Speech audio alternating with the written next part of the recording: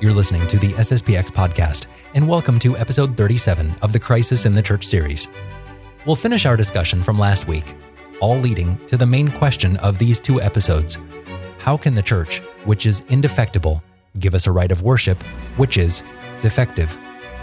Last week, we looked at how the church could, in fact, promulgate errors through an ecumenical, non-dogmatic council. Then we saw how the church is not always infallible in its disciplinary laws. So today we're going to continue on the same track by looking at liturgy. Have there been errors in Catholic liturgy in the past? Were they corrected? What can history and logic tell us about the infallibility of the church in its liturgy? And can we be 100% certain about any of this? Or does prudence have a role to play? We're going to continue our conversation with Father McGillivray right now on the SSPX podcast. Well, Father McGillivray, thank you for joining us again. And this is the second part on this broader question that we are investigating today, which is, how is it that the church can give us a defective right of worship? How is it that the church can be defective in terms of liturgy? And this is an important question for us. Now, we looked at in the first episode, we looked at infallibility in some detail. And we started to look at disciplinary infallibility. Now, if you haven't already, and talking to our listeners, if you haven't already seen that first episode, it might be good to at least read through it. We do also have some notes on our website on sspxpodcast.com/crisis that you can review as well. But we're going to dive into the second part here, Father, which is what does the magisterium of the church say about disciplinary infallibility? That's where we start with this section, right, Father? Absolutely, and it's a crucial question because, of course, the theologians themselves, when they write on these subjects in their manuals, they're looking primarily to what the Church herself has said through her authentic magisterium on this subject. It turns out that there's not a whole lot, however, that directly touches on the precise subject of disciplinary infallibility. We'll bring up what there is, however. And first of all, we can say that there is an indirect affirmation of disciplinary infallibility, especially in the general councils, like Trent in particular, which often do invoke liturgical praxis in support of the doctrine which is being defined or defended. For example, taking Trent again, when the Council of Trent defined the sacramental nature of holy orders in the corresponding canon of that council, the church says, if anyone says that by sacred ordination the Holy Ghost is not imparted, and that therefore the bishops say in vain, receive ye the Holy Ghost, let him be anathema. So it's given as a reason for rejecting this heresy, that in the liturgical ceremony of ordination, the bishop says to the priestly ordinand, receive the Holy Ghost.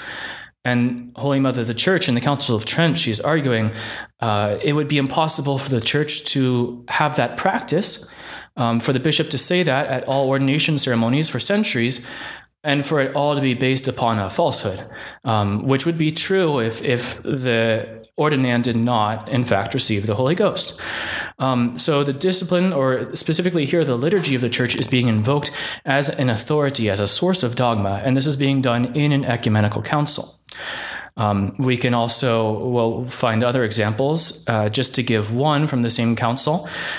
Speaking of the truth that our Lord is to be truly adored in the Holy Eucharist, Trent says, if anyone says that in the holy sacrament of the Eucharist, the only begotten Son of God is not to be adored, even outwardly, nor to be borne about in procession according to the praiseworthy and universal rite and custom of the Holy Church, let him be anathema. So once again, it's the praiseworthy and universal rite and custom of the Holy Church, which is invoked as an argument to support dogma. And it's presupposing, of course, that, that custom, because it is universal, it's the universal rite of the Church, it has to be solid, it has to be good. That's why we appeal to it. And so in this way, Trent is indirectly teaching us about a certain infallibility of the church in disciplinary and specifically liturgical matters. However, let's be clear not to overextend the force of this argument, because it's clear that, let's say, the liturgy is being invoked to justify the truth that the council is defining. However, this liturgical practice is not the object itself of the council's definition. It just enters in as a reason. And we know that Holy Mother, the Church, when she's gathered in an ecumenical council, she is infallible in the precise points that she defines, but those other things that are introduced into the text, such as reasons for the truth to be defined, those reasons don't enter into the protection of infallibility. And this is quite clearly the teaching, not just of me or some SSPX priest who's making stuff up, but we can appeal to, for example, St. Robert Bellarmine, who says, and I quote him, his book on the authority of the councils, in the ecumenical councils, neither the disputations that precede the decrees, nor the reasons that are adduced, nor the things that are introduced to explain and illustrate them, but only the bare decrees themselves are de fide, of the faith, and not all decrees, but only those that are proposed as de fide, of the faith. So all that, just to remind ourselves, one, that just because a certain phrase occurs in an ecumenical council doesn't mean that it's infallible. It has to be the point itself which is under definition. And the Church's liturgical infallibility as such has never been directly defined.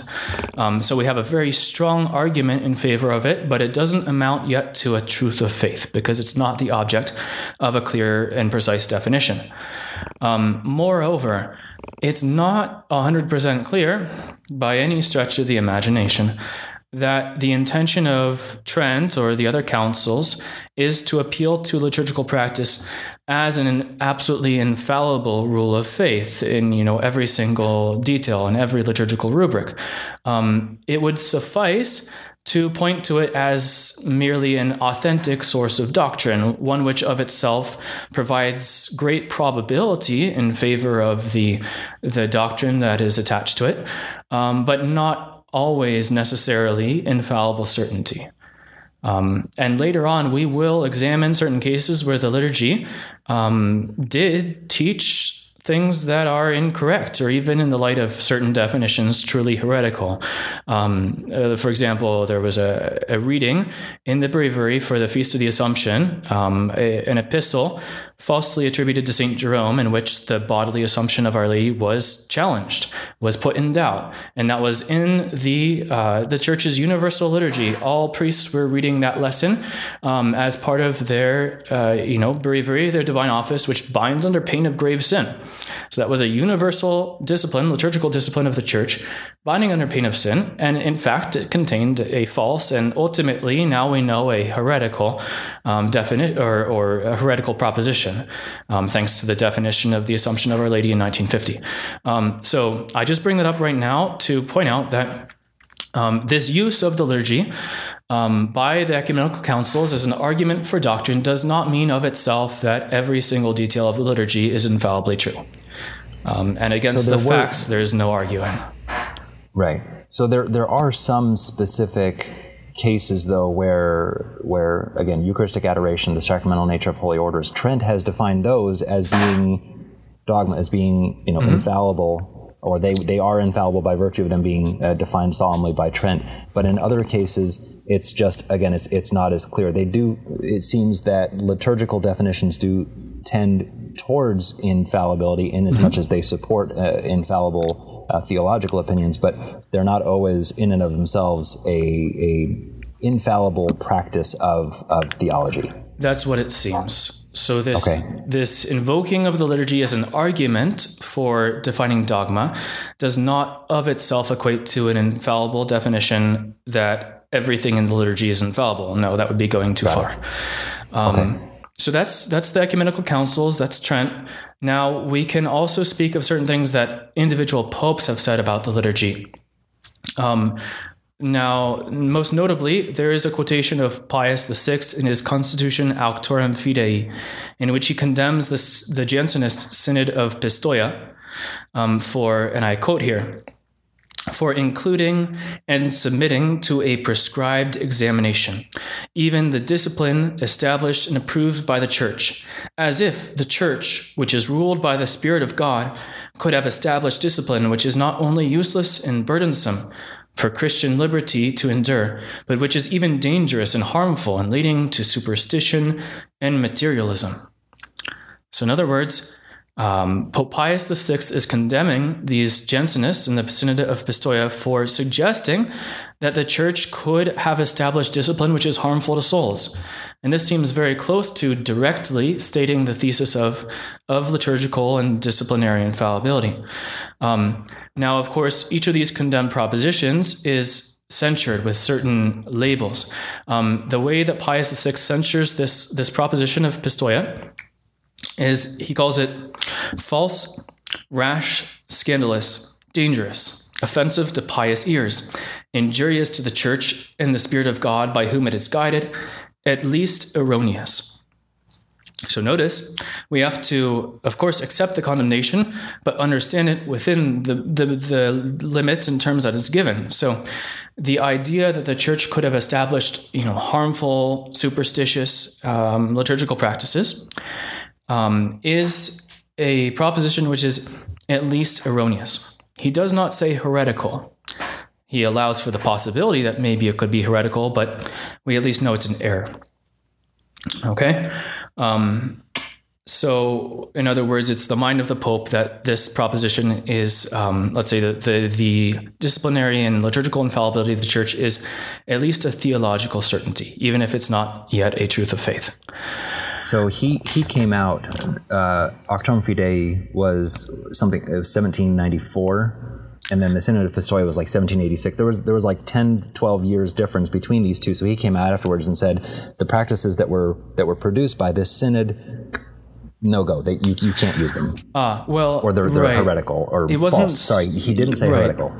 Well, just to give the background, the Synod was itself attacking long-standing practices of the Catholic Church. I'm not an expert on the Synod, so I'd have to reread to point out a lot of particularities. But I think, for example, the Jansenist bishops were attacking the practice of invoking the Blessed Virgin Mary under many different titles. Our Lady of Good Counsel, Our Lady Help of Christians, Our Lady Queen of the Angels. And they were saying, we just need to talk about the Blessed Virgin Mary, enough with all these titles. Okay, so they're attacking an ancient tradition in the Church. For centuries, Our Lady has been invoked under different titles. And there will be many things in the liturgy that they attack in a similar way. In fact, the liturgical reforms that they wanted to implement were kind of like a foreshadowing of what happened at Vatican II. And afterwards, with the Liturgical Commission, I believe that they were advocating that the canon of the Mass no longer be recited quietly or in a secret tone, but rather it must be out loud. That would be more of a directly liturgical error of theirs. And so Pius VI is saying, whoa, are you calling into question what has been the liturgical practice of the Church, authorized and sanctioned by her for centuries? And are you saying that that's superstitious and leads souls into error? You can't say that, because the Church is guided by the Holy Ghost. That's basically what he's saying. And we're going to point out, but we may as well do it here since you bring it up, that there's not a perfect parallel between these practices of the Church that Pius VI is defending and saying are necessarily inspired by the Holy Ghost, and the liturgical reform that was imposed upon the Church by Paul VI, because that reform was an innovation. It came from, it was basically produced from scratch, or looking at certain other non-Catholic liturgies, in fact, as references. And it was something novel, not an organic development of what was previously done.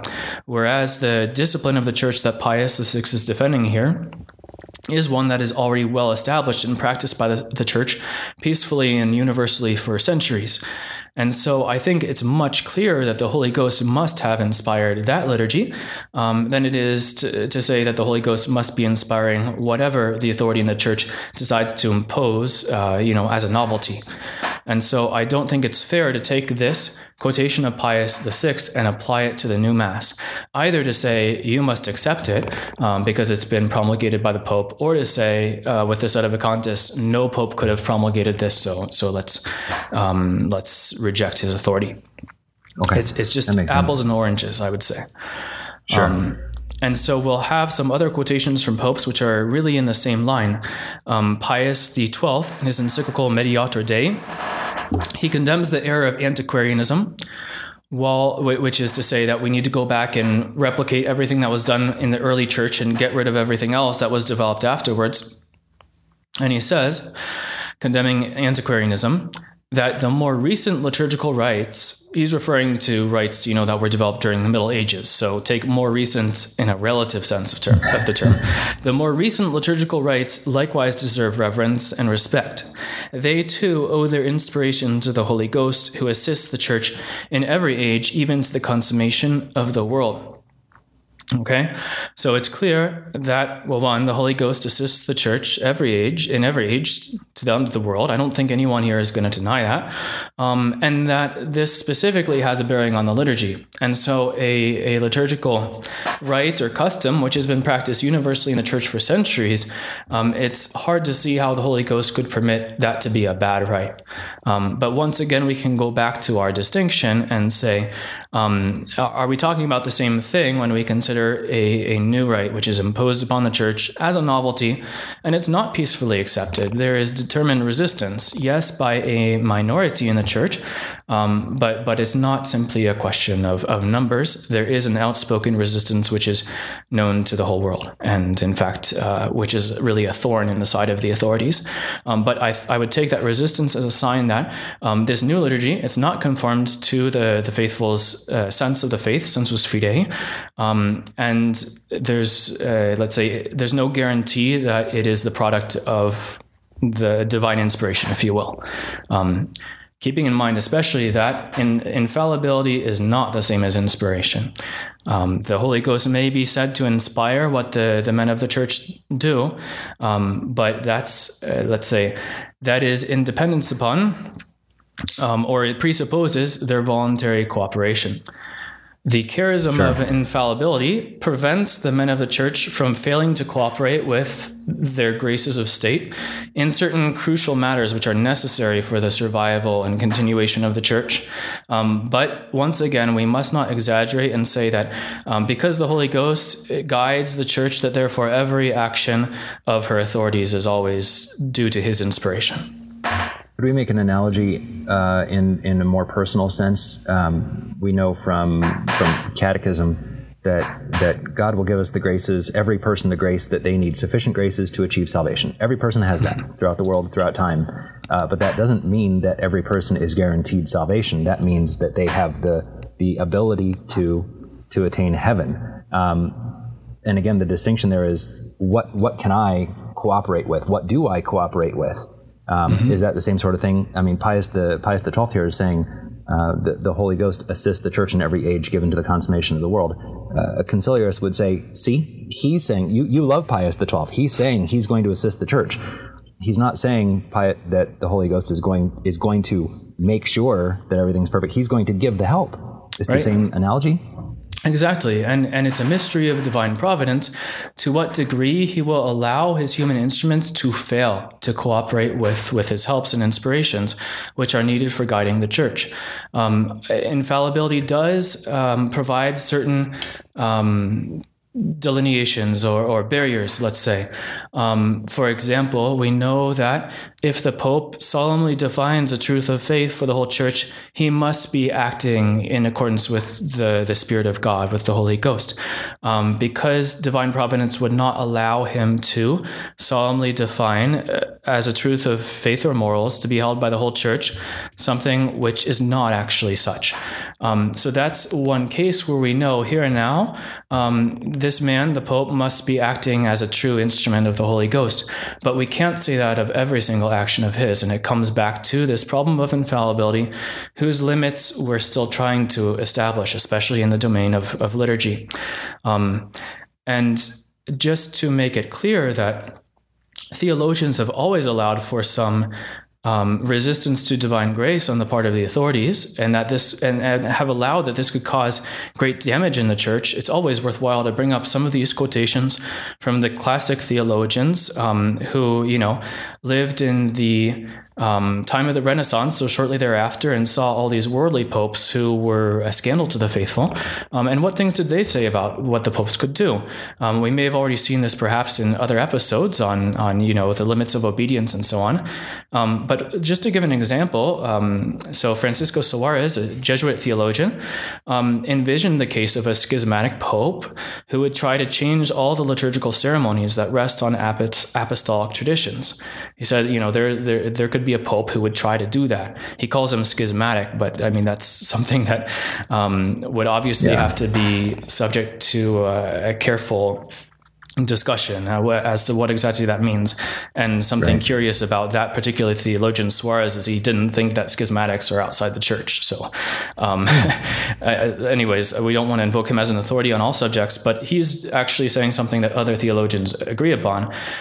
John of Torquemada, who was, I believe, one of the most influential theologians at the Council of Florence, he conceded that the Pope might command something contrary to natural or divine law, or even undertake something contrary to the constitution of the universal church, which would introduce disorder into the church.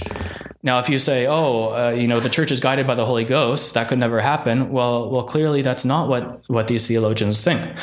Even St. Robert Bellarmine, who's someone that's very frequently quoted by Sedevacantists, he hypothesized about a pope who would attack souls or try to destroy the church. And he taught that it will be licit to resist him by not doing what he orders and by impeding the execution of his will. That's from his treatise on the Roman Pontiff, Book 2, Chapter 29. So it's clear that this idea of the Holy Ghost guiding the church, it can't be taken in a simplistic or naive way. And it's a mystery of divine providence. In many cases, to what extent will the Holy Ghost suffer his instruments to be resistant to his inspirations? So these are all theologians, and these are, again, even the words of the popes prior are stating fairly clearly that there is and again, they weren't seeing this in reaction to their times, not all of them at least, but some of them were hypothesizing and saying it is a possibility. It is a distinct possibility that a pope could start to lead people astray, and that does not mean that the church has defected. That doesn't mean that the Holy Ghost has left care of the church. It doesn't mean it doesn't ruin the doctrine of infallibility. It just means that the pope can mistakenly lead people away, even through liturgical means. Absolutely. It even goes back to the episode in the life of our Lord where he's in the boat crossing the lake of Gennesareth, and the waters are stirred up by a great storm, and he's sleeping at the bottom of the boat, and the waters are about to make the boat capsize. And the disciples are all afraid, and they wake him and they say, "Save us, we're perishing." And our Lord, he calms the wind and the storms. He says, the storm, and he says, "O ye of little faith, why were you afraid?" Now, this has been traditionally applied by the fathers of the church. St. Bede, for example, it's in one of the readings of the breviary. It's applied to the church.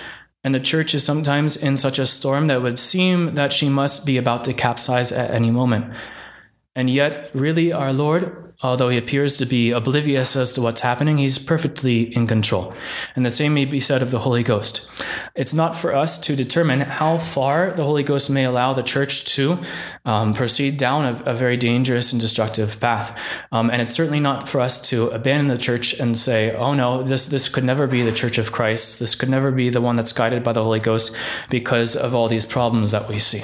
That would be to be of little faith, as our Lord said to his disciples. Yeah, absolutely. Well, do the catechisms or the codes of canon law, do they say anything on this subject? We've seen what theologians have said. We've seen what the popes have said. Is there anything in the code or the catechisms on this?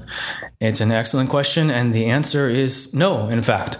There is nothing in the codes of canon law, old or new, which say anything directly about disciplinary or liturgical infallibility. Now, there may be many people listening to this, and so if they find something, feel free to send it in. Perhaps I'm mistaken. But To my knowledge, and having done word searches and so on, there's nothing. And the same may be said of the catechisms. Whether we look at the Catechism of the Council of Trent, of that of St. Pius X, the Baltimore Catechism, nothing on this subject. It's no surprise about the Catechism of Trent, though, because the first theologian to ever even talk about the Church's disciplinary infallibility, to treat of it expressly, was Melchior Cano, a Dominican who was a theologian at Trent. So that's when it was just beginning to be discussed. In other words, this is a subject which we've only begun to reflect about theologically in the last 500 years or so of the Church, and before then it wasn't even directly a subject of discussion. In the catechisms, we tend to present, let's say, the teachings of the Church which are perennial and which are certain and which everyone must believe as matters of faith, or it's the basics. Sometimes in the manuals of theology, theologians will present their opinions on matters that are still a subject of controversy within the Church. But those subjects are generally avoided in the catechisms, which just aim to teach the fundamentals and avoid controversial subjects, which aren't perfectly decided upon by, or where there's no consensus. Why confuse people with these things? And so I think it is a telling sign that you don't find any direct or explicit treatment of this subject in any of the sources that we just referred to.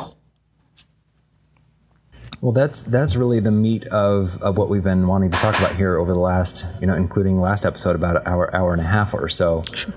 So how do we summarize this all, Father, in terms of how do we? I mean, we've looked at a lot of statements. We've looked at a lot of ideas, a lot of statements from the Church and from the popes. How do we kind of tie it all up with a bow here? Excellent question. So I think we just need to acknowledge that there is still a certain ambiguity or lack of precision as regards the teaching of the Church and of theologians on this subject of disciplinary infallibility. And so when we are confronted, when we're pressed by those who hold different positions from us on the basis of objections which are concerned with this disciplinary infallibility, we should not feel obliged to, answer in a completely satisfactory manner every single possible objection taken from an opinion of some theologian who said such and such in this manual of his, precisely because this matter is not certain. It's not been determined by the Church. If we want to really quickly summarize, what are the points of controversy? So does this infallibility include disciplinary matters as such, precisely as beneficial or harmful to souls, or only in their connection to dogma, which we call, an indirect kind of infallibility? As for its scope, does it include canonizations, all the elements of canon law, every liturgical rubric, or can we distinguish different degrees of authority and certainty in these things? And as for its force, insofar as the Church's discipline indirectly teaches dogma, should that teaching power be assimilated or compared to the extraordinary magisterium or only the ordinary and universal magisterium, which requires a universality in space and time, which requires conformity to the past in order to be certain and firm?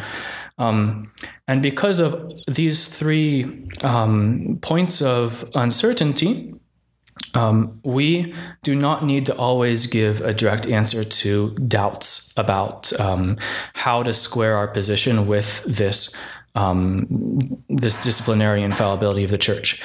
Instead, our attitude is one that we might call a prudential attitude, which aims to act on the basis of a sufficient number of elements or let's say basic certitudes, without contemplating a definitive solution to all of the theoretical problems that might be proposed to us.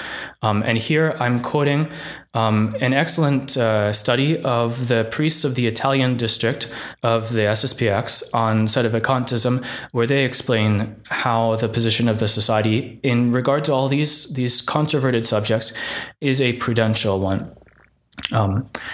when we're confronted with the crisis in the church, we're facing a concrete problem. It's not a theoretical problem, not a mathematical one, not even a metaphysical problem, although metaphysics may have some bearing on it, but rather it's a crisis situation to which no one can provide an apodictic and completely satisfying theological explanation.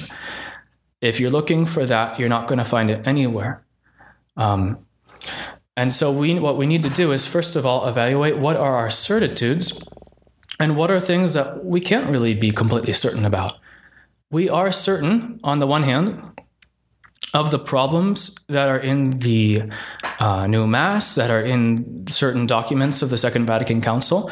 The contradiction, the lack of continuity with the past is clear. It's evident. There's no question.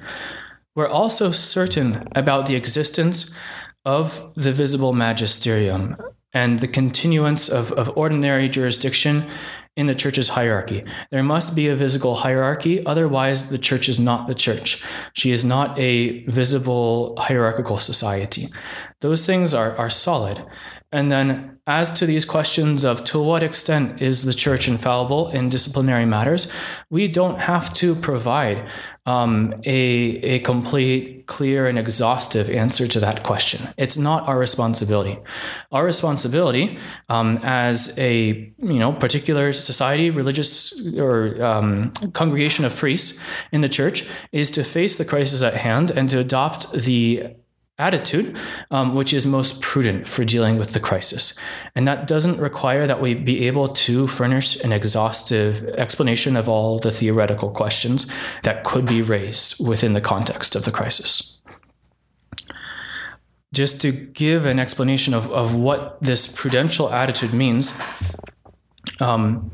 the virtue of prudence we know from our catechism is one which is concerned with governing our actions and making sure that we do what is right.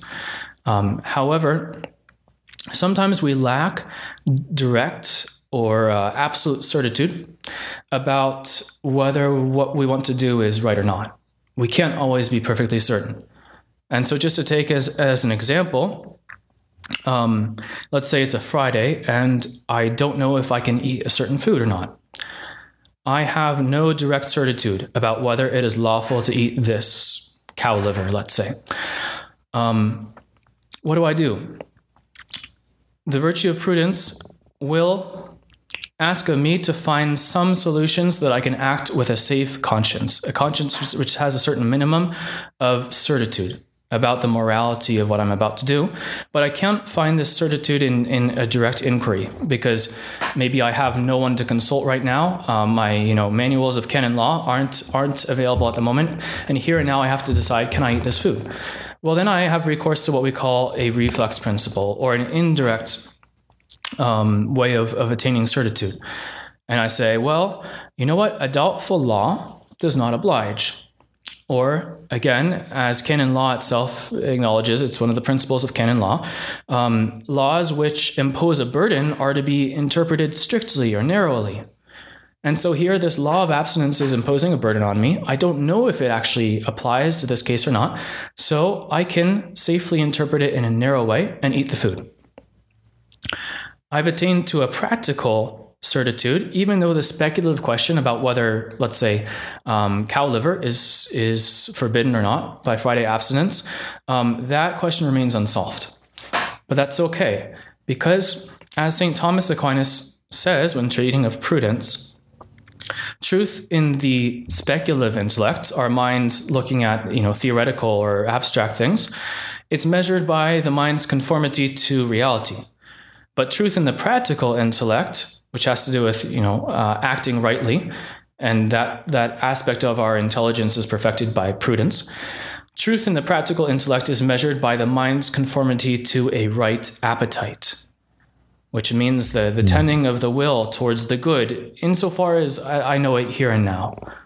And as long as I'm doing that, I will have a kind of practical certainty which is sufficient for acting prudently, even if I may not have resolved the theoretical question.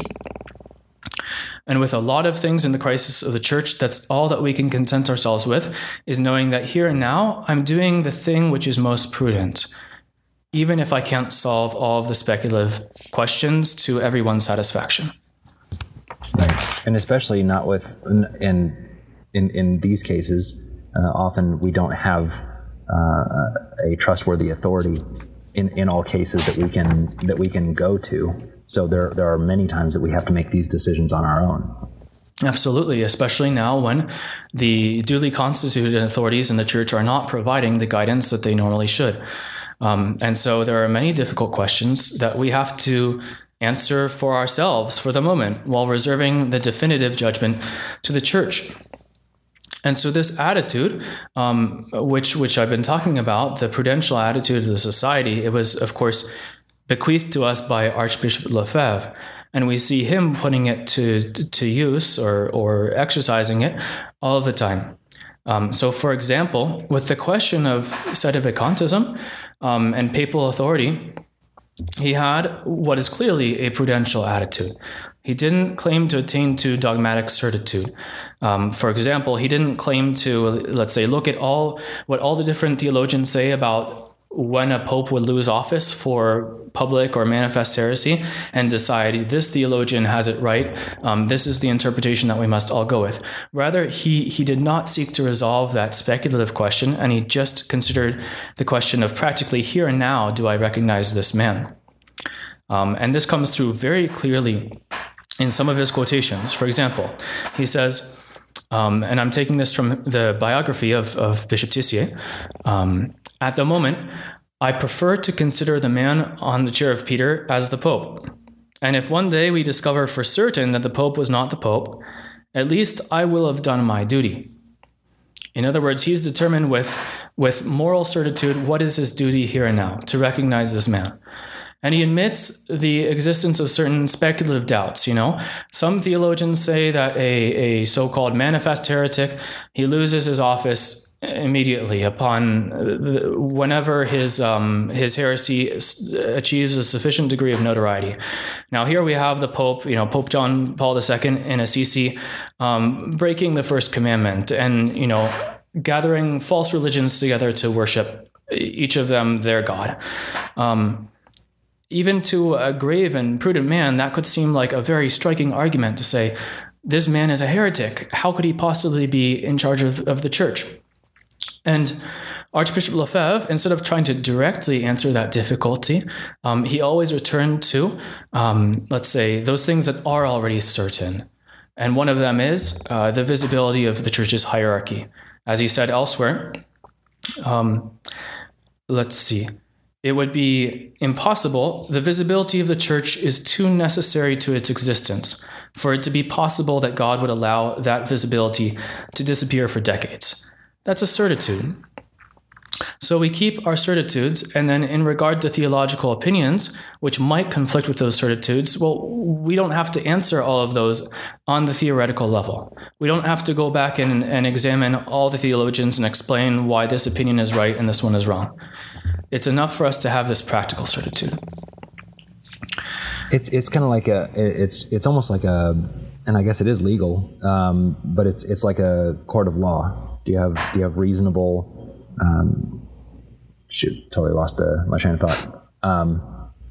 Reasonable doubt. Do you have reasonable doubt that this person may or may not have committed the crime? If so, you have to err on the side of acquitting him. You have to err on the side of innocence at all times. If you're on a jury, it seems like the Archbishop is taking the same sort of approach on a theological standpoint. He's taking, all right, this is the moral certitude. If I don't have moral certitude, then I must default to the traditional position on things. Exactly. Well, especially, there's a general axiom in matters of justice that in doubt, the person who is already in peaceful possession of something, the presumption is in his favor that he's really the true owner if there's a dispute about it.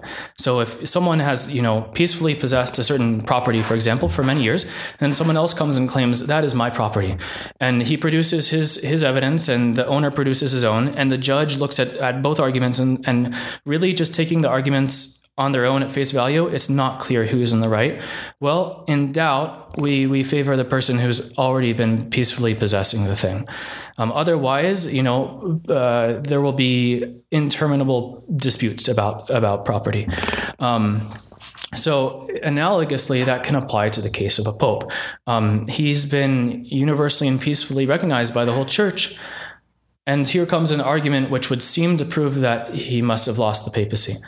Well, in doubt, I have to presume in favor of the man who's peacefully been possessing that office. And along with that comes, let's say, the other factor, which is that I am not the authority to judge the man. And in fact, for the Pope, there is no authority on earth that can judge him.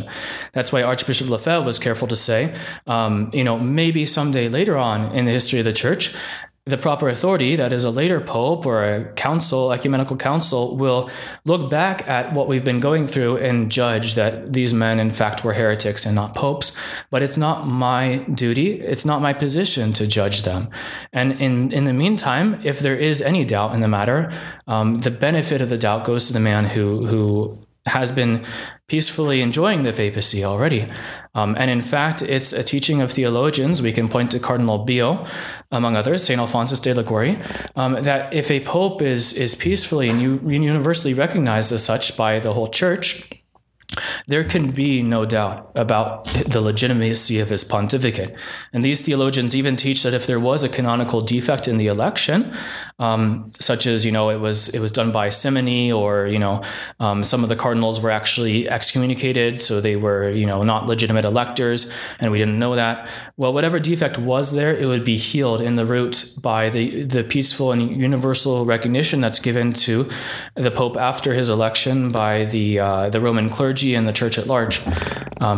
So it was these different considerations that gave Archbishop Lefebvre a practical certitude that this man, John Paul II, for example, is legitimate pope, even if he didn't necessarily have a direct answer to all the speculative questions that could be raised about, heresy and the incompatibility of heresy with holding office in the church.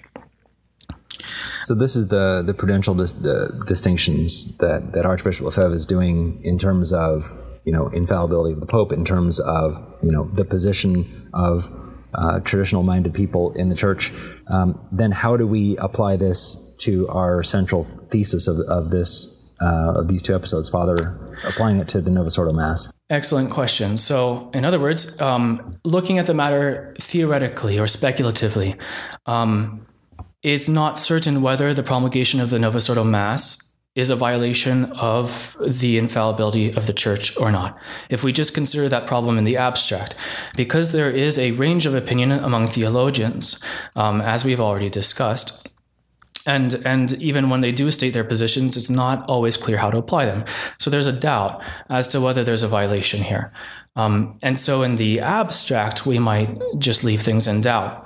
But then we have to be practical, because here we're living in the midst of a crisis in the church.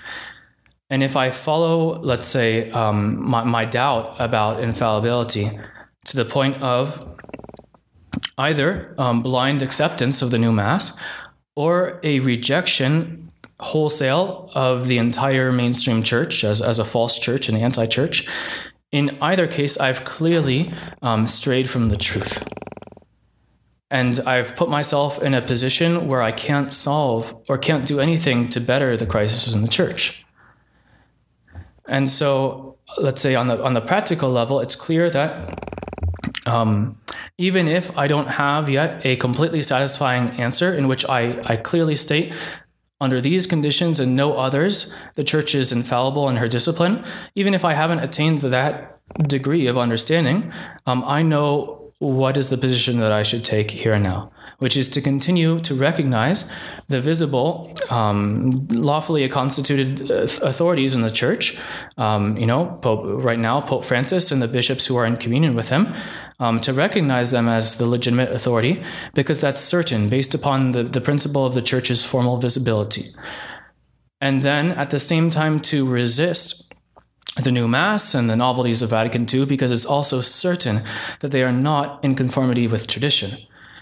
And then I can leave a certain amount of doubt or ambiguity as to how exactly to reconcile these things with the teaching of theologians on the church's disciplinary infallibility, because that is a speculative matter.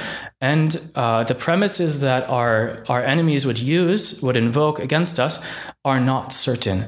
They might be using a quotation from a theologian who's giving his opinion, but it's not the official teaching of the church. I think that, let's say, this is, again, the attitude of Archbishop Lefebvre. We should make that clear. And he, too, was confronted with this problem of disciplinary infallibility. I'll give a quotation, which is taken from a letter that he wrote to a friend in 1984. One has had to live from 1960 to the present moment to discover that popes can lead the church to her ruin. Such a thing seemed impossible to us, given the promises of the Holy Ghost's assistance that we already talked about. Contra factum non fit argumentum. Against the facts there is no argument. The facts are there before our eyes.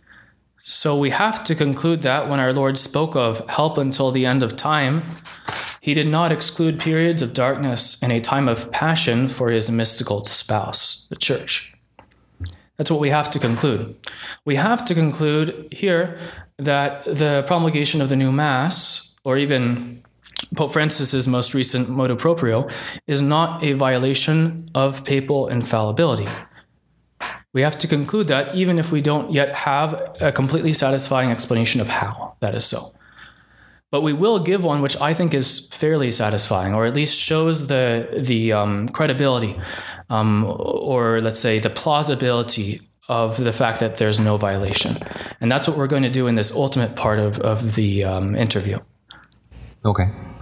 All right. So plausibility, again, we are unclear on the exact definitions. We're unclear, not on the exact definitions, but we're unclear on a completely, I don't know what to say. On the exact extent of infallibility in disciplinary matters, that is unclear. Okay. Does it apply to all disciplinary matters? And so we have to look at it in terms of plausibility and prudential judgment. Sure. That's where we have to go. Sure. So for us to prudentially judge that we should continue to recognize Pope Francis and the visible hierarchy, and at the same time reject these novelties, it's enough for us to show that it's plausible, that we can reconcile these things with the Church's teaching about infallibility. We don't have to prove it definitively, but we should be able to at least show the plausibility, which is what we're about to do. It's kind of like, for example, it's a very different subject matter, but when theologians defend the doctrine of the Holy Trinity against the objections that are made against it, they are not seeking to prove conclusively the possibility that there be three persons and one God, because it's impossible to natural reason to prove that. Their only objective is to show that the objections made against the doctrine of the Holy Trinity are not conclusive, and that's enough for us to hold it as a truth of faith and still maintain a faith that is reasonable, that is in conformity with reason, because at least we can show that the objections on the basis of natural reason against this dogma are not conclusive. And so it will be the same with our rejection of our opponents' objections here, who say that the promulgation of the new Mass must have involved infallibility. We will show that their objection is not conclusive, and that's enough. Okay. Now, in doing this, I'm going to follow the study of a Brazilian lay theologian, Arnaldo da Silveira, whose work translated into English is called The Theological and Moral Implications of the New Ordo Missae. This is a study that he put together just as the new rite of Mass had just been promulgated, and it was in fact waiting to go into effect. There was a certain grace period where you could continue to say the old Mass, or you could start to say the new Mass.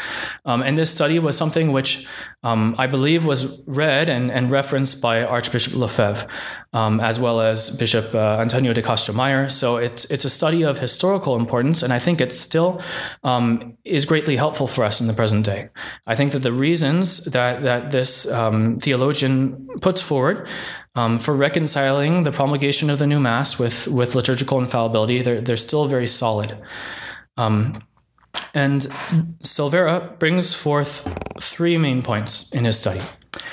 One, and the point of all of this is to show that at the very least, liturgical infallibility is not uniform. It's not true to say that anything, by the fact that it is made a universal liturgical norm or rubric of the church, that therefore it is infallible. That cannot be.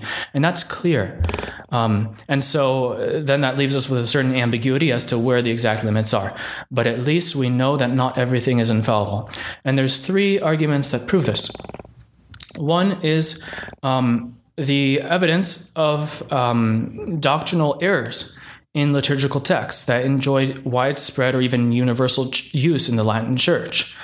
We've already mentioned the reading from Matins, I believe, for the Feast of the Assumption, in which there was a letter falsely attributed to St. Jerome called the Letter to Paula, which questioned the truth of Our Lady's bodily assumption into heaven. And then that lesson was eventually withdrawn around I believe, the 16th century, and replaced with others that were more suitable, that were conformed with the faith of the church. But there was this error, which was universal. We can also mention two other things having to do with liturgical rubrics now. There was a rubric in certain pontificals of the 13th century. From my own research, it seems like it was about half and half. Half of them had this, half of them didn't. But it was consecration by contact. The idea that when a bishop or priest goes to give Holy Communion to someone who's sick, he can simply dip the consecrated host in wine. And the idea was that the wine would turn into the precious blood simply by contact with the consecrated host. This is not true. It's an error.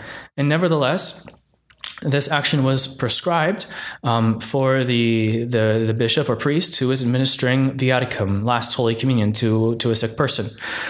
And it was certainly widespread, even if not all of the pontificals had this rubric. So that's interesting. Another one concerns the matter of priestly ordination, and this is certainly something that's universal. It's widespread, because until the year 1950, all the Roman pontificals, they contained a recommendation to the bishop to instruct the ordinands to the priesthood, those who were about to be ordained priests, to touch the instruments, meaning the chalice and paten host, in whose bestowal the character is impressed, the character of the priesthood. In other words, this rubric, which was in the pontifical until 1950, when it was deleted on the express order of the Pope, this rubric taught that the bestowal of the priesthood is through touching what are called the instruments, the chalice, the paten, the host, and the chalice containing wine. And this was an opinion which was sustained, especially by medieval theologians, even St. Thomas. But it's clear that, whatever may have been the case, some theologians think that the church has a certain power over some sacraments to change what is valid matter for those sacraments, and priestly ordination would be an example. Some theologians hold that really was the matter of priestly ordination in the Latin Church until in 1948, Pope Pius XII defined that at least henceforth, the only matter for priestly ordination would be the imposition of hands. And that the handing over of the instruments, so to speak, is no longer required for validity if it ever was. But in other words, it's left an open question if at any time the matter of the sacrament was the touching or handing over of the instruments. And theologians, even before this papal bull of Pius XII in 1948, theologians had freely debated what is the matter of the sacrament of priestly ordination. Is it the tradition, the touching of the instruments? Is it the imposition of hands? Is it both? And the existence of this rubric in the pontifical did not decide the matter for them. It was not decisive, which means that rubric did not enjoy infallibility in the mind of all these theologians who considered the matter debatable. Right. So those are clear examples of rubrics or teachings which were universally adopted by the church, by the authority of the popes themselves who legislated in these matters. And nevertheless, they were not considered infallible. So that's point number one. Yeah. Point number two is that there are also certain truths of faith, such as the Immaculate Conception, the Assumption of the Blessed Virgin Mary into heaven, body and soul, that were commemorated universally in the liturgy for centuries prior to their dogmatic definition. And nevertheless, the theologians did not consider these truths to be matters of faith. And therefore, we can conclude with certainty that the mere fact of universality in a liturgical rubric or text does not guarantee its truthfulness, or certainly not its belonging to the deposit of faith. It's not sufficient for infallibility. To provide some precise examples, going back to the Immaculate Conception, in the year 1708, Pope Clement XI extended the solemnity of the Immaculate Conception to all the Church, but without condemning the contrary opinion. In this case, there was an explicit statement. We impose this feast upon the whole Church, but we don't condemn the contrary opinion. And Pope Benedict XIV, in his study on canonizations, he concluded that the cult, the feast, and everything else which had been approved in honor of the Virgin as having been preserved from original sin in her conception absolutely do not result in that preservation from original sin being held as certain as a matter of faith. And there was also a theologian, Le Bachelet, I don't know how to say it, who wrote an article on the Immaculate Conception in the French Dictionary of Catholic Theology, who explains in this article that this imposition of the liturgical feast on the entire Church provided the Church only with a certainty of the moral order, a moral certitude, which can be subject to error. Concerning the Immaculate Conception, it did not provide an absolute certitude.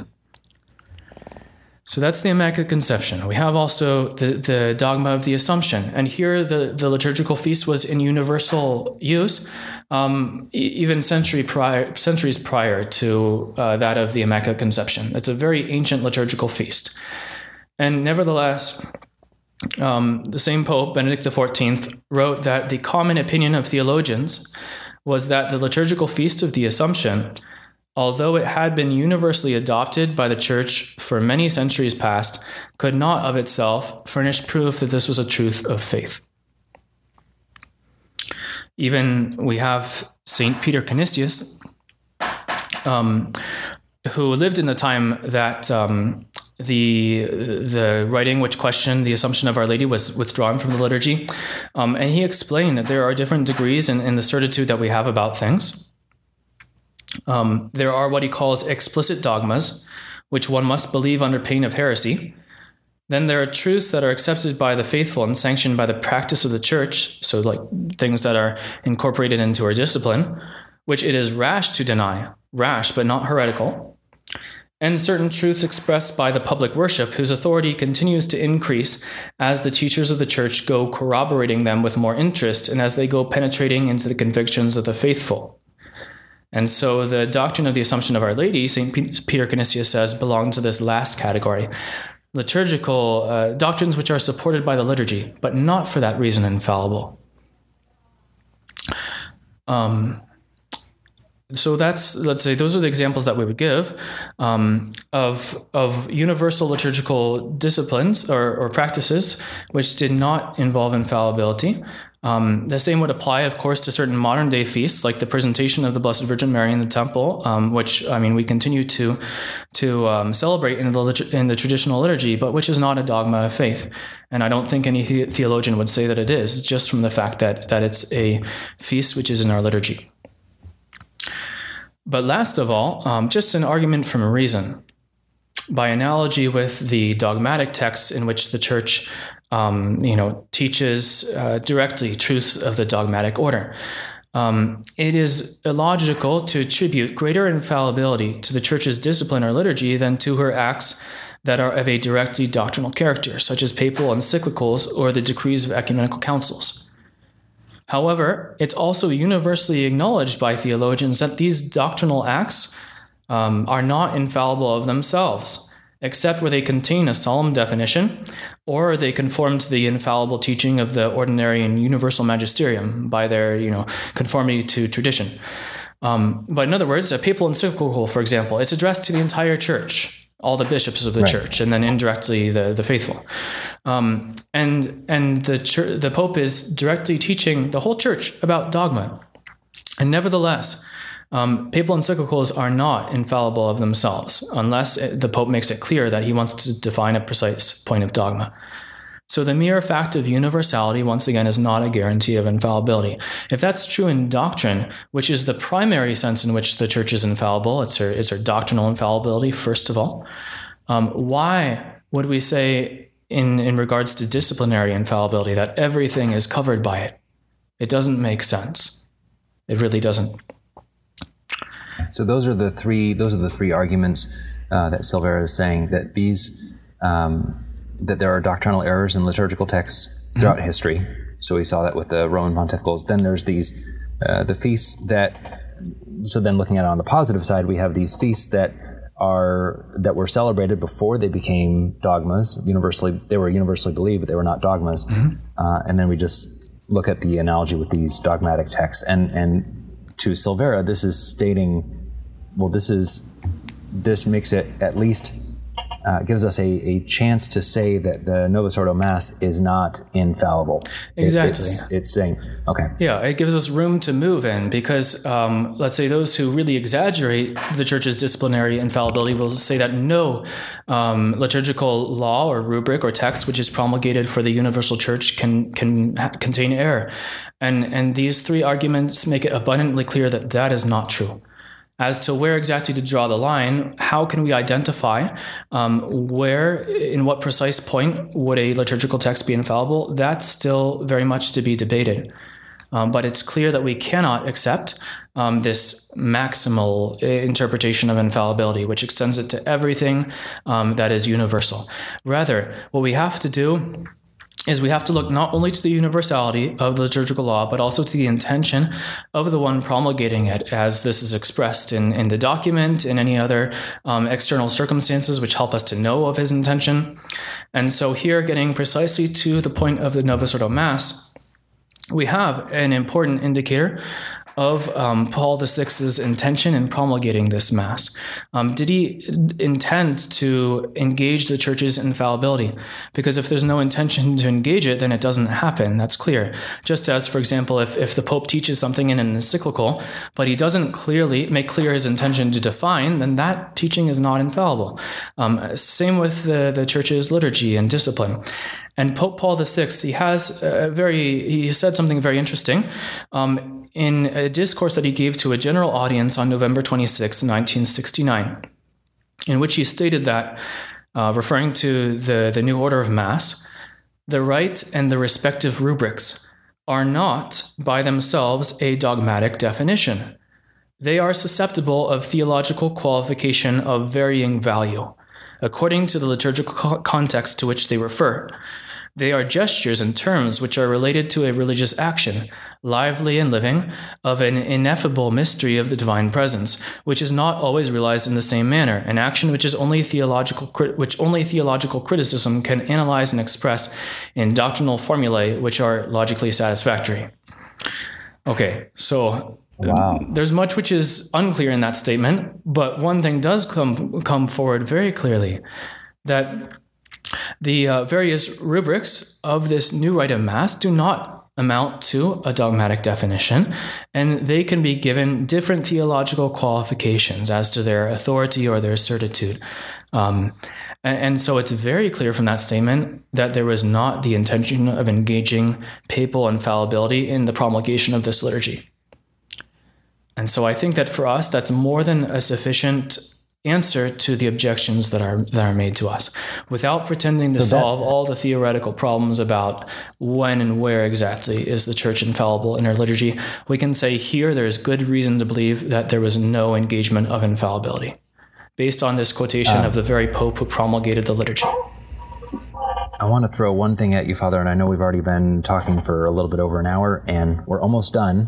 But this statement here, this seems to indicate very clearly, to me at least, that, all right, the infallibility part of the argument, or the Sedevacantists position that says, this is, the church has violated its infallibility, that argument's null and void at this point, because he never intended to enter into infallibility.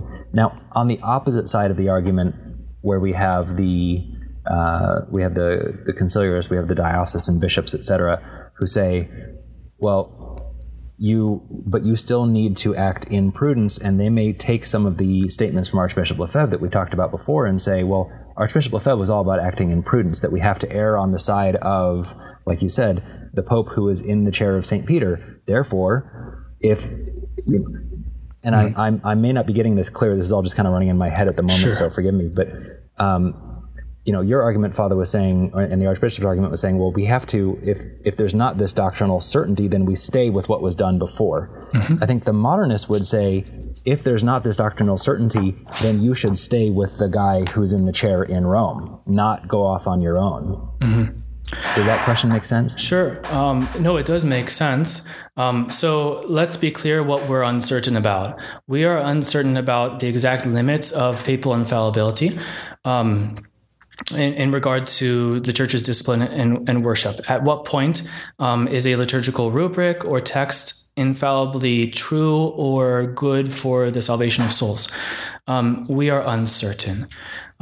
However, that does not mean that we're uncertain about whether this particular text or rubric is harmful to souls or contains error. In fact, we can have certitude on that, and thus indirectly we can judge that it must not have been covered by infallibility, given that there's already doubt in the abstract. And given the general principle, which is in canon law, concerning doctrinal infallibility, that in doubt, a doctrine is not to be considered as infallibly defined unless that is manifestly the case. Likewise with the liturgy, a rubric or a text should not be considered as engaging the church's infallibility unless that's manifest. Here it's not manifest, and it is clear to us that there are problems, that there are errors, that this new liturgy poses a danger to our faith. And here we, once again, on the practical order, we have a number of certitudes which are sufficient to guide our activity in the midst of the church's crisis. And one of these is the principle of legitimate resistance to duly constituted authority when that authority does something which is dangerous to the faith of the church. And it's given to us in the example of St. Paul, who withstood St. Peter to the face at Antioch because St. Peter was doing something which put the faith in danger. He was withdrawing from the Gentiles and eating only with those Christians who observed the Mosaic law. And this put in danger, at least for the Christians of Antioch, the truth that salvation comes to us through the grace of our Lord Jesus Christ and not through the works of the Mosaic law. And St. Paul, although he was St. Peter's inferior, St. Peter was Pope, St. Paul was not Pope of the Church, yet St. Paul withstood him to the face, rebuked him openly. And St. Thomas Aquinas, when he comments upon this in his passage in the Summa Theologica, where he's treating of the virtue of charity and the duty of fraternal correction, and he says that while normally an inferior should only, rebuke his superior in private if he does something wrong, nevertheless, when there is an imminent danger to the faith, then he has the right and even the duty to stand up and publicly resist this authority. And that principle, being taught by the greatest of the church's theologians, that is a certain principle and can be safely applied in practice. And that's what we do.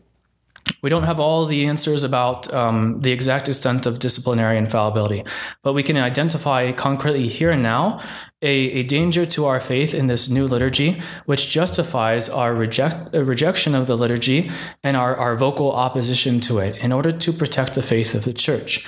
And in doing so, we don't have to go farther and declare that this man who sits on the throne of Peter must have lost his papal authority. We don't have to adopt the Sedevacantists' thesis, because the very premises that they base their thesis on, premises about the church's infallibility, are not certain. They concern a matter which is still open to dispute among theologians and which has not been definitively clarified by the church's magisterium. So why enter into dogmatic and practical mess, which, I mean, not to be insulting, but that's what Sedevacantism entails. Why enter into that if the premise that obliges you is not certain? Rather, we should base our conduct upon premises that are certain, like the right of resistance when there's a danger to the faith, the clear contradiction between the previous magisterium and what's being taught and imposed now. And those principles are more than sufficient to guide our action. So if we want to sum up this whole thing, these last 2 episodes that we've been doing, we get down to the main question, which is how is it that the church could give us the bad rite of the Mass? And we can probably sum it up in basically a sentence. It's because it wasn't infallible. Exactly. The act of promulgating this liturgy does not seem to have involved the church's infallibility, and we have evidence for that in the quotation that we provided from Paul VI himself. And so that is our basic answer. Now, I would still like to make a distinction on the semantic level. What's the best way to express ourselves?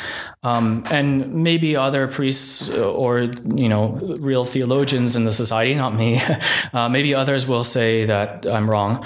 But it seems to me that we should avoid the expression that the church has given us a bad liturgy. Why?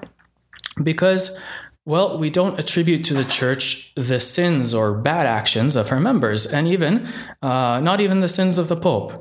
And I would say that if this liturgy, which Pope Paul VI has given us, is inherently defective, dangerous to the faith, if it contains a certain lack of reverence to the Blessed Sacrament, etc., then it was, objectively speaking, a very grave sin of his to promulgate or attempt to promulgate this bad rite of Mass.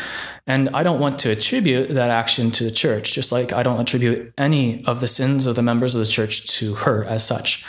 And we have to keep in mind that the Pope is not the primary head of the church. It's our Lord Jesus Christ. And the Pope is merely his vicar on earth. He's the secondary and vicarious head. And so it's not as if every action of the Pope is necessarily an action of the church as such. So for me, at least, I think it's safer and a better way of speaking to say, no, the church did not give us this rite of Mass. Paul VI gave us this rite of Mass. And that was a very unfortunate decision on his part. And in making this distinction, I think I'm being faithful to the spirit of Archbishop Lefebvre. He wrote in a letter to friends and benefactors in 1975, speaking of the persecution that he was enduring from the church hierarchy. He wrote, "It is not the church, nor the successor of Peter, as such, who strikes us, but rather men of the church, imbued with liberal errors, occupying high positions in the church and profiting of their power to obliterate the past of the church and to establish a new church which has nothing of Catholic." So I would say, in brief, that it was not the church that gave us this bad rite of Mass. It was Paul VI who gave us this bad rite of Mass. And that is possible because he was not engaging his papal infallibility in the act of promulgating this liturgical rite. And that would be my answer to the dilemma. Wow. No, thank you, Father. That was, I always kind of try to guess where our priests are going to go when I have the topic, and while you're preparing these conferences, I always go, I wonder if he's going to go. I had no clue how you were going to be answering this one, and it took us 2 episodes, but it was these were very well done. So thank you so much for taking all the time to put these together and go through it all with us. My pleasure. As you might understand, because I have people in my own family who are troubled by these questions. It's something which is very close to my heart, and so I'm happy to provide the best solution that I have been able to discover through reading the writings of Archbishop Lefebvre and other works of priests of the society.